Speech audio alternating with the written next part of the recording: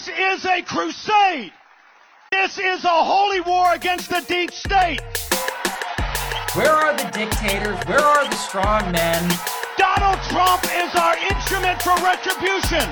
I'm going to fight for Christians. I'm going to fight for white people. They have the Great Reset. We have the Great Awakening. And why shouldn't I root for Russia? Because I am. I want to see these people go through misery because of their grooming against our children. After the assailant entered the home asking, "Where's Nancy? Where's Nancy?" Those are the very same words used by the mob when they stormed the United States Capitol. I did nothing wrong. Welcome to the Did Nothing Wrong podcast, where we cut through the noise and help you make sense of the chaotic information space around us. I'm Griff Somke. Charlie Kirk and Turning Point USA have decided that it's time to cancel Martin Luther King Jr. as well as the Civil Rights Act of 1964. Needless to say, this is an absolutely terrible idea. Karl from the Institute of Unreality joins me on this episode to discuss what could possibly be motivating this. Stick around. So here we are. Happy Martin Luther King Jr.'s birthday, Karl. Hello. Seems like we better celebrate this one and not miss it, because if Charlie Kirk and TPUSA get their way, this might be the last one. Yeah. Seems that is the trajectory we are on now. This is their big bugbear this month is Martin Luther King. They've finally realized that maybe he's actually not a conservative like they've been trying to pretend for the past decade or so. And now they've decided that because he's not a conservative, he must be destroyed and the Civil Rights Act must be repealed. That's the part that they're actually kind of saying under their breath, but that's where we're really pointing this whole thing then. Yeah, it's been interesting seeing people's reaction to Charlie Kirk more than like his actual tweet and what he's been saying. Because if, you like myself and a whole host of others in the countering extremism world have been watching this kind of percolate in different ways within his side of the conservative movement now. And seeing them go to the point where they're this open with it, I think, it says a few things. Not just that they're going for it, but also they feel pretty darn comfortable that there isn't going to be any kind of pushback at a level that could actually be harmful to them about it. And then seeing how people have reacted to it, people aren't taking seriously that this is a very real threat they're putting out there now. It's not just them doing we're going to bluster about it kind of threat. And they're blustering, but keep in mind also that Charlie Kirk is now a huge player in GOP politics. This is a guy who runs the big America Fest conference every year. This is a guy who's got the ear of, the Bannons and the Mercers and the Kochs. He's got money coming in from all of these various sources. And exactly. He's a guy that quote unquote mainstream GOP politicians, although that's a dying breed these days, are finding themselves having to appease in order to make it to that next level. So if Charlie says Civil Rights Act is on the table, let's get rid of it, you're going to see a lot more of this.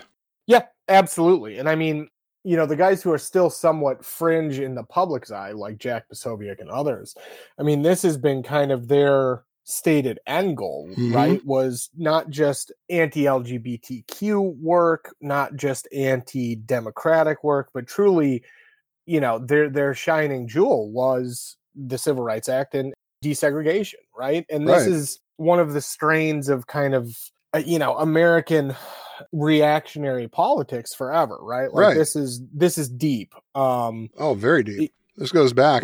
This is the second Klan, right? Like the second Klan, their whole thing, was basically this, but in the 1920s form, and then the 1930s form, then the 1940s form, and it's rehashed itself, every decade kind of as things move forward. But once you get to the civil rights era, that was the era of multiple church bombings, of the assassination of, students who were going to help to try and get the civil rights movement passed. It was Bull Connor, it was dogs, it was fire hoses, it was Birmingham.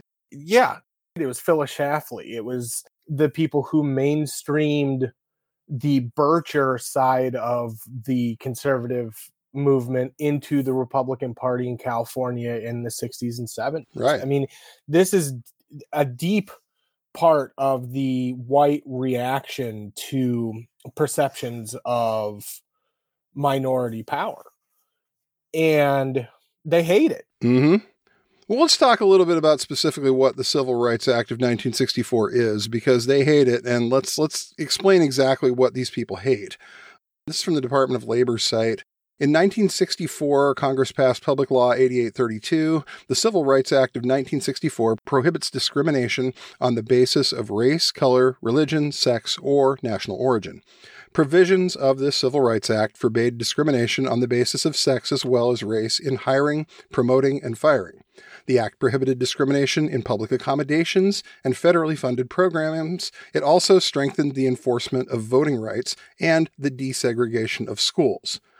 This is the end of Jim Crow. Yes. This was where they had stopped saying it was okay to have separate but equal. This is where Plessy versus Ferguson was finally put to bed. This is where all the various little legal loopholes that these people had to make their discrimination legal, things like the poll taxes, these things were all out at that point. Yes. And the Civil Rights Act of 1964 is what did that. So this was, I think, an unequivocal good, because all of a sudden, everybody in this country, in theory, must be treated equally. You can't discriminate against people on the basis of where you're from, what you look like, what religion you are. And this is what your Jack Posobics, your Charlie Kirks, your Tucker Carlsons, all of these people have been essentially complaining about ever since. Yeah, absolutely. And I mean, very similar to Roe versus Wade, it encapsulated a lot more than just singular acts, right? That did certain things like desegregate or change how we counted people for the census within cities and things like that. It does all of these other, like you said, kind of stopping holes in the dam. Yeah. And a lot of those have to do with race and ethnicity, but there are a lot also that have to do with how we interpret the law as cities, as states, as municipalities. And obviously there were other things that happened after that, whether that was redlining or whatever, or the NRP and things like that. But those things have been much less impactful than they would have been prior to Jim Crow being repealed. Mm-hmm. And I think that's the thing that people kind of misunderstood about Roe versus Wade, and they are with this as well, where it's not just one law. It's not just school integration. It's not just voting rights. It's not just the end of Jim Crow. It's effectively multiple parts of something that stops almost any ability for the state and federal government to discriminate in the way that they were right up until the minute it was passed. Right. And you hear a guy like Charlie Kirk talk about it, and this is where America went off the rails. I'm going to quote really briefly because there's a Wired magazine story that just actually came out about this. Kirk argues that the Civil Rights Act, which bars discrimination on the basis of race, ushered in a, quote, permanent DEI-type bureaucracy, referring to diversity, equity, and inclusion. He illustrated how the law has gone wrong when responding to a question from a student who says they became the subject of a Title IX investigation after posting an Instagram story mocking transgender people. Title IX, which was passed as part of the Education Amendments of 1972, bans schools that receive federal funding from discriminating on the basis of sex. King was assassinated 4 years prior in 1968. So here we go. This is these people's little crusade for the last couple of years against trans people, against DEI. They've built that as a boogeyman in their bases' heads, and now they're using it to go after the Equal Rights Amendment. Exactly. Well, and anytime, I mean, diversity, right, is such a white power dog whistle in these circles that, for me, when I first saw Kirk's comment, I had that moment of just like, well, they're going for it, but also then waited for the diversity conversation to happen. Because those two exist in a tied together manner in the white power and Bircher style world that these are coming from. And DEI and CRT are just modern iterations of kind of the dog whistle, right, for diversity. And these groups have always seen diversity as a weakness, whereas for the most part, the federal government and then those supporting the civil rights movement saw diversity as strength, right? Right. Basically everybody who doesn't have their head up their ass about this stuff. It's not something that we should be ashamed of or act like is some kind of a weakness. It's, you're basically now saying that when it comes to gender, half the population now has all the same rights as the other half. Exactly. You want to throw 50% of the population out because of this. It's like, you're not thinking. You just aren't. This is no way to run a society. Exactly. And I mean, we see and say a lot about minoritarian rule, right? From the far right. But this is a really good example of how it starts with the broader group and moves towards the most marginalized. Right. Right. And, with Kirk and with Posobiec and them, their main goal in some ways isn't necessarily to succeed at getting the civil rights movement to be forgotten. What they're trying to do is mainstream these ideas as well as attempt to get it removed, right? So like when you're dealing with something like that, I think it's really important for people to remember exactly what you said, right? Like this is a strength. It's not something to be ashamed of. It's not something to be even antsy about. Because the reality is the game is to split people off and make people uncomfortable talking about it in a way that it hasn't been. Yeah, that's exactly what we're talking about here. And it's a way to, as these people are constantly doing, move the Overton window. They want to take something. I mean, you look at a guy like Charlie Kirk, who was a relative, like mainstream kind of conservative a few years back, to the point where his website, they were selling MLK shirts with the quote about the famous one the conservatives love about the content of a man's character is worth more than the color of his skin, right? MLK, the anti-liberal. And they have now gotten to the point where, no, he was a bad guy. So we're going to go ahead and cancel everything related to him.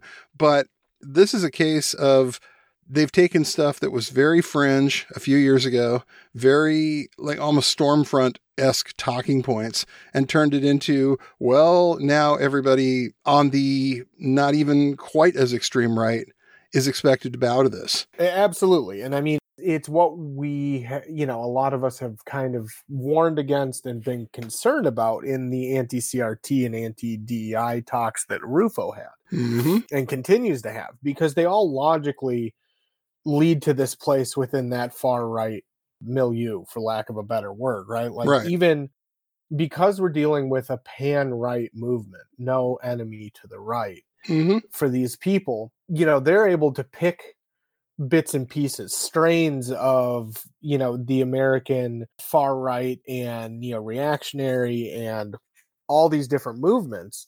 And it's allowed them to go from everyone kind of not understanding that this is a very real threat to everyone understanding it's a real threat, but doing nothing to actually counter it at any real level. And that is such a dangerous place for us to be at in context of this conversation about the Civil Rights Act. Totally. Because for me, I mean, I'm getting flashbacks of a year and a half before Roe fell, where people are saying that's impossible. It can't happen. Even if the Supreme Court does it, there will be big enough pushback to make sure that it's never effective. And that's just not the case. No. When you're dealing with post-truth, post-reality propagandists, anything you do can and probably will be used against you. And can we also mention that you're dealing with a 6-3 Supreme Court? Well, exactly. That's going to potentially see it any way that Charlie Kirk and his ilk want them to see it. Yeah. Well, and that's the other part, right? Like the thing about this conversation that I think is being missed overall and ties exactly to that is the power portion. Yeah. That MLK really was against and really spoke against, right? It wasn't just a race thing. It was a structure of power in society conversation. And a lot of people talk about the revolutionary stance that he held, but don't talk about the fact that it was revolutionary because it was taking on the power structures that now people like Kirk and Posobiec and the Supreme Court even have at its core, which is a power and domination and white supremacy facet that's so incredibly deep in their mindset that, the revolution against that is the scary one for these people. And the other thing that this has done is it's allowed them to bring back people who have just some of the most trash dog shit takes on all of this stuff, and it's brought them back almost more into the mainstream. I'm thinking of Charlie Kirk announced the other day on his Thought Crime podcast that he was bringing in a new director of Martin Luther King history, and that's a guy by the name of Blake Neff. And if that guy sounds familiar, the reason he sounds familiar is because he used to be a writer on the Tucker Carlson show at one point, and he was fired for, this is from CNN, the top writer for Fox News host Tucker Carlson has for years been using a pseudonym to post bigoted remarks on an online forum that is a hotbed for racist, sexist, and other offensive content, CNN Business has learned. Just this week, the writer Blake Neff responded to a thread started by another user in 2018 with the subject line, "Would you let a jet black Congo word we're not saying do LASIK eye surgery on you for 50% off?" Neff wrote, "I wouldn't get LASIK from an Asian for free, so no." The subject line was not censored on the forum. On June 5th, Neff wrote, "Black dudes staying inside playing Call of Duty is probably one of the biggest factors keeping crime down." On June 24th, Neff commented, "Honestly, given how tired black people always claim to be, maybe the real crisis is their lack of sleep." And on June 26th, Neff wrote, "The only people who care about changing the name of the NFL's Washington Redskins are white libs and their university-educated pets." And it gets worse. This guy has a list of stuff that he's said over the years that make it clear that this dude has no love whatsoever for black people, for people of color, for Asian people, for pretty much anybody who isn't a white male. So, right. I mean, this is he's been kind of clearly outlined as a white nationalist / white supremacist / neo-reactionary or fascist, right? Mm-hmm. And that's just it. I mean, there's a level of trolling going on with Charlie Kirk's appointment of someone like Blake to, that position. But also, it's allowing this massive push into traditionally Republican spaces by known alt-right, American New Right, and, neo-fascist actors. And Neff, some of the stuff he's written, I mean, is as hard as anything you would have read from David Duke. Right. I mean, making Blake Neff your director of MLK history is akin to making Nick Fuentes your director of Holocaust education. Right. Okay? It's the same damn thing. He has every bit as much hate in his heart as Nick does. And he's somebody you hadn't heard of until you did. He's just some guy who thought, hey, I'm going to post all this cool stuff on this forum. And the next thing you know, you're like, wait a minute, this guy's writing material for the #1 show on cable TV. Exactly. Not anymore, thankfully. But well, funny enough, that guy no longer has a TV show at all beyond his little X platform deal. And as he said, as Blake Neff said, quoted in CNN, anything Carlson is reading off the teleprompter, the first draft was written by me. Yep. So you're getting all of these people who watch Tucker who think he's great. This stuff is all being filtered through a very white supremacist lens. Yes, absolutely. There's no question. And I mean, that's the lensing that's been going on across the right over the Trump presidency, but especially after, is all of the conversations we're having that are being driven by MAGA or Trump or people like Rufo. This is a world that has been filtered through multiple layers of differing forms of white supremacy, neo-reactionary thought, alt-right thought, and increasingly open fascist thought. And that's the part where I think people need to understand you're seeing something that is very much the product of neo-fascist reactionary thought. And it's been mainstream to the point where we're not even having that broader conversation, right? That a lot of the mainstream media right now, The Atlantic today, ran an article with a headline, "Why we should all go to Trump rally." Right. This stuff is getting filtered through such bizarre lenses that now you have centrists and moderates doing what they do best, which is not understanding and then forcefully committing to not understanding. Yeah. I mean, What are you going to see on a Trump rally in person that you're not going to see being able to watch this online or on TV or whatever? Why? What's the logic here? So what they say is you should go to a Trump rally. For many Americans, the former president has become an abstraction. They should see for themselves what his campaign is really all about. Okay. Exactly. This isn't new. I mean, we've all seen what his campaign rallies are about. He's doing the same thing, except slightly less coherent, and it's more grifty than it was in 2016, but not much has changed. Less coherent, more violent, and somehow more racist. Right. It's like, this isn't really all that different than what a lot of us saw that made us say, hell no, we're going to do everything we can to stop this. Well, exactly. And I mean, this is the part, I think, with Kirk and them, they've always said this stuff. Sometimes it was absolutely much more dog whistly, right? Now we're just at megaphone level. But the real, the danger that, we're talking about today is exactly this Atlantic article, right? It's this mainstreaming of, well, it's not the thing you think it is. You should try it out anyways. And Kirk and Posobiec want that to be the way that the Atlantic, the Washington Post, all these other things frame it, right? Like they want this to be a both sides nonsense argument against the Civil Rights Act. Yeah. And isn't this just a continuation of all of these guys like just absolutely hollering whenever they get suspended from a social media platform and saying, well, you're censoring me, you're not letting me speak? It's like, well, at some point we've heard enough. At some point, we've heard enough of your shit and we don't need to listen anymore because we know what you are. Well, exactly. And I mean, up until recently, we've had some pretty solid norms for what we accept and don't accept as a society, whether that's online or in person.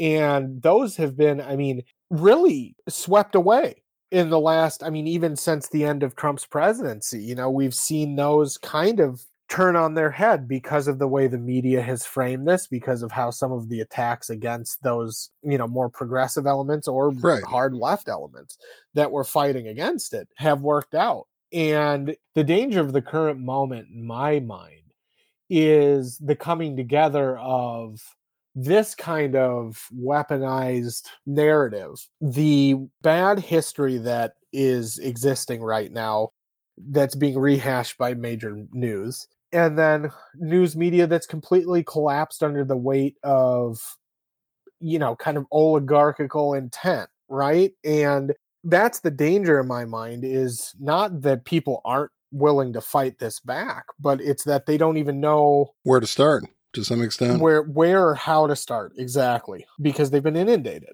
And it's crazy to me that you will see that a lot of big media companies, people who, write this stuff, they profit on this stuff, they've gotten rid of things like their podcasts going into an election year. Well, yeah. And the WAPO's gotten rid of their entire society pages, right? And their small town, well, not small town. Everything that happens outside the Beltway, basically.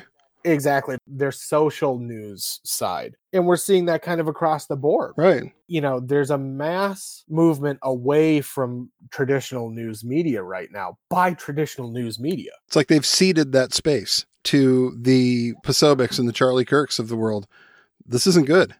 No. And it's something that's compounding, right? Like most people aren't going to notice the small changes, but 6 months from now, they're going to notice all those small changes added up to, why am I getting pro-Trump or neutral Trump coverage when he said X, Y, or Z? Yeah. Right. And it's the language of authoritarianism, right? Where people have ceded the rhetorical ground and the social ground to people who are going to weaponize it and say, well, we are the ones who have the true history of MLK. Right. But that true history, quote unquote, is being written by Blake Neff or some other white nationalist asshole. Exactly. It's like we just saw this with the New York Times and Chris Rufo.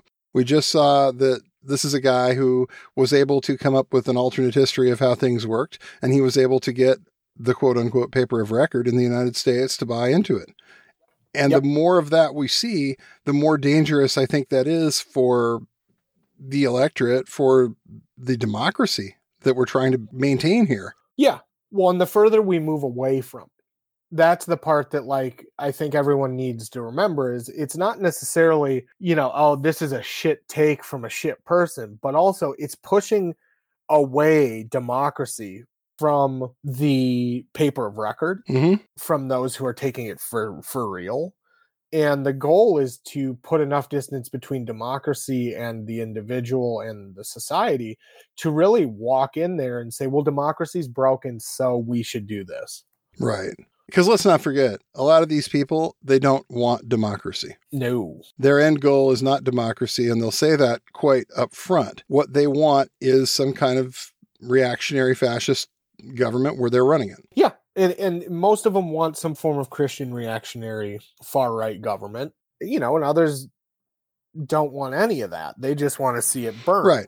And, that distinction, I don't know if that matters right now, but it's all in the same boat. And it's the same reason that I think so many people want there to be this foreign influence thing, right? Because it looks so much like other anti-democratic states, whether it's Russia or whoever, because their goals are aligned, right? Like it's an anti-democratic movement. And they have this multi-pronged approach, which is, we may not succeed at this culture war item, but we've achieved a level of influence on the political consciousness that we ultimately are going to be able to push further. And, I think about the Second Klan and how they really, they redefined what Americanness, quote unquote, is, right? And in doing that, they also redefined what un-American was. Right. And that's what we're seeing with this, but in kind of a multi-footed, multi-pronged way. And that goes on to influence political culture massively. Oh, yeah. Right? Like, and we're seeing it with the Posobiec's and the others. But down the road, this all ends in one direction, which isn't democracy for all. No. We can go back to that Steve Bannon quote that politics is downstream from culture. And that's exactly what he's talking about. The idea that, like, if you can capture a chunk of the culture, if you can capture a chunk of what people are talking about, eventually that's going to end up in your politics. You see this in all the various congressional aides that are just these awful little Gen Z racists. But where did they get this? Every single one of them is a fascist. I know. Every Gen Z Republican is a Hitler Youth. People are waking up to that, and it's good in a way, but it's frightening to watch because they're like, wait a minute, you mean they're all little Nazis? Yep, always have been. Yes. They just don't have their little trench knife. But you see that sort of play out from these kids who get into the influencers, who get into Nick Fuentes at a young age. And after 3 or 4 years of listening to that stuff, maybe they are taking into politics. Maybe they are starting to volunteer for a campaign, and their political beliefs have all been shaped by these hardcore white supremacist ideas going into it. Yeah. And I think, Bannon's a great example of kind of the true alt-right, right? Anti-globalism, except for the far right, who needs to be a global movement, anti-non-Western civilization, let's say, right? And you have, prior to Trump's presidency, it was just kind of constellations of different groups, but now it's turned into one group that has turned that direction, right? And that's the part where, especially with the younger generation, they've gotten the full dose of hard right alternate reality. Right. And they have for probably, for years now. And it's really interesting seeing how they framed certain things as counterculture and how they've used some of the same conversation pieces, let's say, that like the Second Klan, for example, loved to use, right? Which was like, elites aren't the wealth class. Elites are liberals who live in cities and are educated. It's the same thing you see with Rufo and these guys. It's all of this stuff. The anti-elitism turns into anti-Semitism really fast in these groups. All of this stuff. So we're starting to see this coagulation now where they're going to be much more open. And, their goal might be, let's say, to end the Civil Rights Act. But their secondary goal is to get people thinking about it. Yeah, because when you can put those ideas out in the political sphere, you can get people to normalize the idea that people have conversations about it. Right. And a lot of these guys believe that, like, by putting the idea out there, right, that there's this far right hyperstition, meme magic, whatever we want to call it, where if you put it out there, it makes it real, and then suddenly it becomes reality. And they've really pushed this idea to the edge, right? And like hyperstition as a conceptual and theoretical thing is really interesting. The alt-right, though, has figured out how to take it from conceptual to an actual act. Yeah. They have figured out, I mean, they're not calling it chaos magic, but they have figured out to some extent how to make some of these concepts the secret. All of these visualization trips that people are on, they have figured out how to make this work in a political context. Absolutely. And that's exactly it. Like the secret thinking, get rich, you know, this whole thinking, I mean, it plays such a huge part in this. And it's why the Charlie Kirk comments stuck out to me so much, is because this is kind of a classic case now of, well, we can make this reality if we talk about it enough. And if we seed these ideas into certain groups that then push them forward into mainstream media. And I wouldn't be shocked on that front if we have Trump's Spocks having this conversation closer to the election, especially if it looks like they're going to do well. Yeah, that would not surprise me in the slightest. And that's a little terrifying right there to think about, because I think that to some extent that's what happened in 2016, was that they were able to just get in there with a certain idea and repeat it enough times in the right place. And next thing you know, you have spirit cooking. Next thing you know, you have Pizzagate. Yeah, I mean, the ghost in the machine in this case is a Nazi. Yeah. And they're cooking a digital Nazi machine, right? Like they are, instead of just spirit cooking, they're literally digitally creating the environment that's even possible in prior to them getting to that part. And the thing I find really interesting thinking about this is, indulge me a little bit of off topic here. Today is the Iowa caucuses. Yes. As we record this, they are caucusing in sub-zero weather in Iowa to decide who the Republican nominee for president is going to be. Right now, it looks like Donald Trump's going to walk away with this thing pretty big. Yeah. The next person on the list is Nikki Haley. Nikki Haley has about 20%, last poll I saw, of the caucus goers that want her to be the person, except that's not really an accurate number, because according to the Des Moines Register, the number of people who are voting for Nikki Haley who would not vote for Donald Trump, who would vote for Joe Biden if Nikki Haley was not the nominee, is about 50% of Nikki Haley's support. That sounds right. So there's still a chunk of people out there that are, in theory, Republicans. Some of these people are probably crossover voting. Yeah. But there's a chunk of these people that still think it can be saved somehow. Yeah. And I feel for those people, because on the one hand, they're probably wrong when it comes to the GOP. They're going to lose that fight. But as it stands now, they still have some leverage. They can still tilt the balance here. And if you want to call it Never Trump, you want to call it, people who've, woken up and seen it, whatever.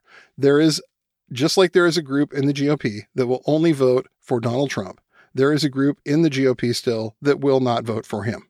But they still believe in the GOP. They're not going to become flaming liberals or anything like that overnight, but they don't want Trump. Well, yeah. Yeah, they understand the existential threat, right? These people see what's going on with Trump, with the threats that he's making, with the idea that he says he's going to be a dictator on day one. They see Stephen Miller saying yesterday, we are deporting at noon on Inauguration Day. And they find themselves kind of thinking like, if we don't do this now, we're not going to get a shot. Yeah, we're not going to get the chance to actually do it. Yeah. It's been interesting hearing political commentary the last couple weeks as people kind of mull over this exact thing, right? Because Haley, the thing that I think is concerning to me, but in a different way than the Trump side, is, Haley, actually, if she was the nominee, she'd probably win against Biden. Yeah. Yeah, I can see that. And, Haley's no slouch when it comes to reactionary white supremacist politics. Oh, absolutely not. She isn't. The thing is, like, she is enough of a defense hawk. She is enough of an internationalist that so many of the Trump people want nothing to do with her and say they will actively oppose her. So that to me is why Nikki Haley's not going to be the nominee, because Tucker Carlson says you're not.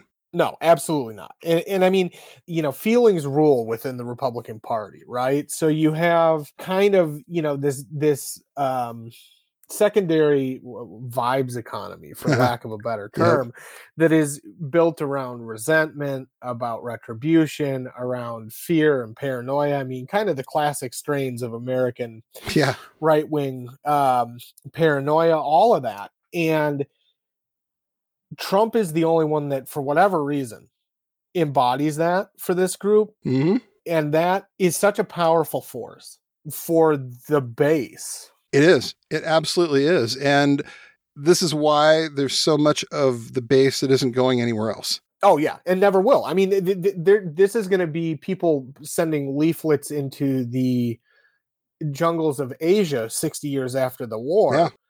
Yeah. There are going to be true believers of Trump until I'm Trump's. Oh, absolutely. He's going to be the savior, the Messiah. And the question is, would you rather him do that from out of power or in power? Right. And if he's in power, people need to be very honest about what that means, which is like, the end of the Civil Rights Act is a great example. I mean, that would go out the window. Mm-hmm. Obergefell, Lawrence. I mean, all of the things we can think of as progress from the end of the Second World War till now. Yeah. And most people who know that, right? Oh, yeah. Like most people who are opposed to Trump understand the threat he poses. But seeing how Kirk and some of the other misinformation purveyors like Posobiec are really going after this, this tells me that day one, there's not just going to be the dictator part, but there's also going to be a rash of executive orders that target everything from DEI and CRT and schooling in general at the national level down to the Civil Rights Act. And they're kind of signaling their intent while also, like we said, trying to mainstream it. So it's been, it's one of those ones where we've got a reactionary movement. We have a democratic movement that's increasingly becoming radicalized towards the right. And then we have this just absolutely toxic miasma of right-wing grievance, paranoia, whatever. And it's starting to really meld together in a way that, I mean, we probably haven't seen since the Civil Rights Act, right? Like time period. And all of this stuff in a Trump administration is going to end up in front of a Supreme Court that, again, goes 6-3 in a very radical direction. Yeah.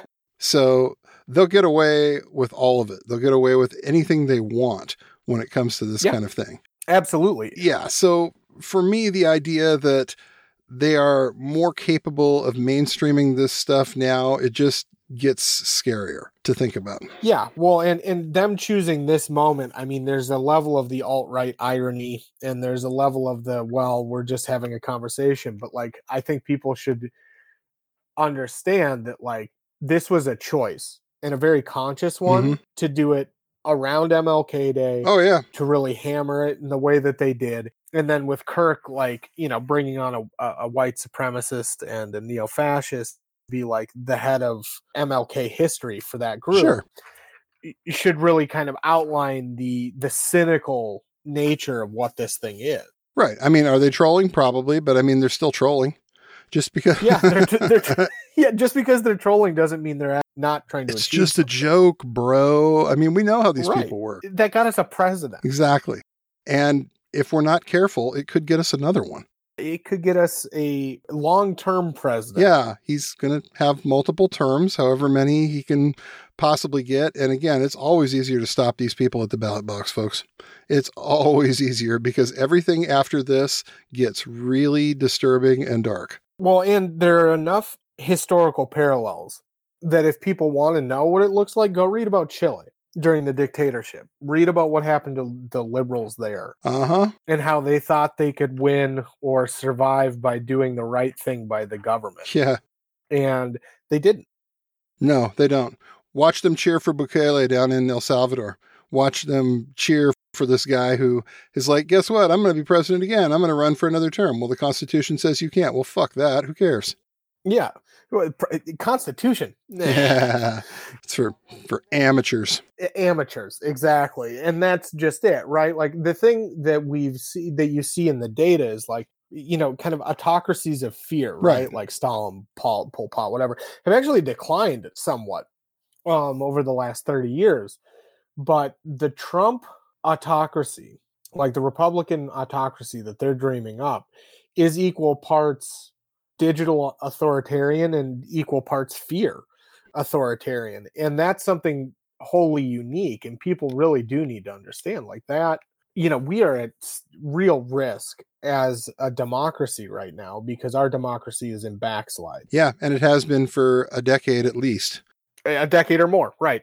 I might argue since, the Citizens United is when we could really start to say, things started to slide faster. Uh-huh.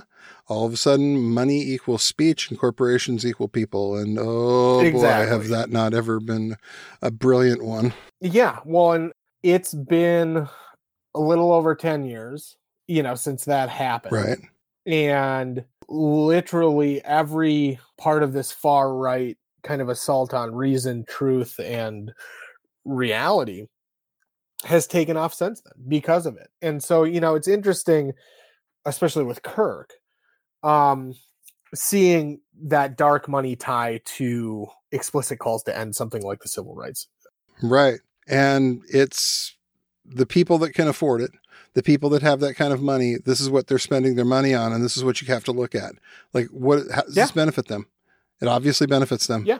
They wouldn't be doing this otherwise. So yeah, there's a huge money component tied up in civil rights, right? Like there's a huge, specifically for certain types of businesses, they see a massive windfall because of some of the, Title IX, for example. Right. Some businesses really think that's a hindrance. A lot of people are getting a salary cut overnight if that goes. Oh, yeah. And couple that with the end of Roe, you're going to probably see the end of credit cards for certain groups, the ability to hold certain bank account types, loans. People don't really realize how much of this is tied back and forth into this real hard right Christian libertarian business ethic. Right. But at some point, this will be coming around to company stores and company villages, and we'll be back in that age. Exactly. It's a reversion to the pre-FDR era.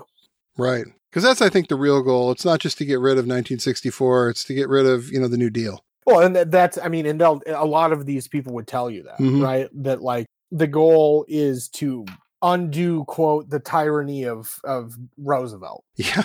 And that's the part where you start to see stark ties to things like the Birchers and the Second Klan. Because they were so opposed to this, he's a communist. And it's like, guys, you also were calling Ike Eisenhower a communist. Oh, absolutely. Forgive me if I don't believe you on that. The supreme Allied commander in Europe during World War II. Yeah, this is a very hardened communist. Hardline communist right there. Hardened communist. But that's just it. This is a group that has its roots. Charlie Kirk, you could draw direct lines backwards to the Birchers, to Reconstruction era stuff, to the 20s and the teens, and the reactionary world that always seems to show up 2 years after mass attempts to get other people their rights. Chuck Johnson once wrote a book called Why Coolidge Matters. Somehow I'm not shocked, but I'm also angry. It does. This is where they want to go back to, and this is where they want to see if they can drag the Overton window back to, so people will discuss this, and that'll be something that people are going to be okay with, and it's frightening. Yeah. And they're doing it quickly. Like when you actually think about how fast this has moved from the end of Trump's presidency till now. It's light speed changes to the way that we understand our history and reality. Yeah. And at this point, all we can really do, I think, those of us who don't buy into this, is be very aware of these things when they come up, be very aware that these are the buttons they're trying to push, and understand that they absolutely mean it. Yeah, take them at their word is the best thing I can say, Yeah. right? Like when people like this tell you their plans, believe them. The villains tell you the evil plans now, and they think, oh, why is it a villain? Why am I this? No, sorry. You're doing it now. No, we're at Bond villain level monologues from people like Chris Rufo, and people still don't want to believe he's a villain. And so I think there's a level of just believing people, taking them at their word, and also understanding, as hard as this is, we can and will probably get through this without it going totally sideways. I think it's going to be ugly. No matter who wins the election, no matter what, this is going to be a shit show of a year. Yes. But I think democracy itself makes it through. I think, though, it's going to be the way that we as citizens who do give a shit react is going to be how it moves forward. And Biden has his own host of issues. He does. And, I think if we can get through the election, we can have the bigger, really important conversations that might actually shift things window-wise away from just falling off the right-wing cliff. But that's where we are right now. We cannot have some of those conversations about those very legitimate issues that Joe Biden could do better on until we put the fire out. Yeah, no, this is exactly it, right? Like, we have a very large fire going right now. I can't worry about getting my PlayStation out of the fire, for lack of a better thing, until we do that. And then we can have that conversation about what do we need to get to save? Right. What do we need to do to have the larger conversation about race, about power? Money in American politics. Specifically, money in both politics and the money we don't have as citizens. Right. And all the other huge conversations. And I think it's right to have those starting now. I'm not telling anyone don't do that or, any of that. But I think that being able to balance the threat versus the threat. And you have to ask yourself, like, okay, so you have issues with this guy. We get it. I get it. No problem. Do you think anything is going to rectify those issues under a Trump administration? And do you think burn it all down is really actually going to happen? Or do you think it's going to be more like get in the camp? Well, right. No, well, it's exactly it. I've had this conversation, as you know, a number of times where it's just like, I don't think it's possible to get the revolution that would be needed out of allowing someone like Trump to take power. No. For one. For two, I don't think people have most people, some people definitely do, fundamentally don't understand what a real hard right autocracy looks like in action. Yeah. And we need to avoid that at all costs. We can do everything else we need to, both now and then. But if we don't do that, it gets a lot harder to do anything. Absolutely does. So let's do it. Yeah. Thanks for listening to the Did Nothing Wrong podcast. If you want to hear more, you can find us on the web at didnothingwrongpod.com. Please make sure you subscribe to get our content straight into your inbox. You can also follow us on Twitter at GrizaBJJ, GRZABJJ, as well as DNWPod. We're extremely grateful for paid subscriptions and donations that allow us to keep doing this important work. Thanks, and remember, everyone mentioned did nothing wrong.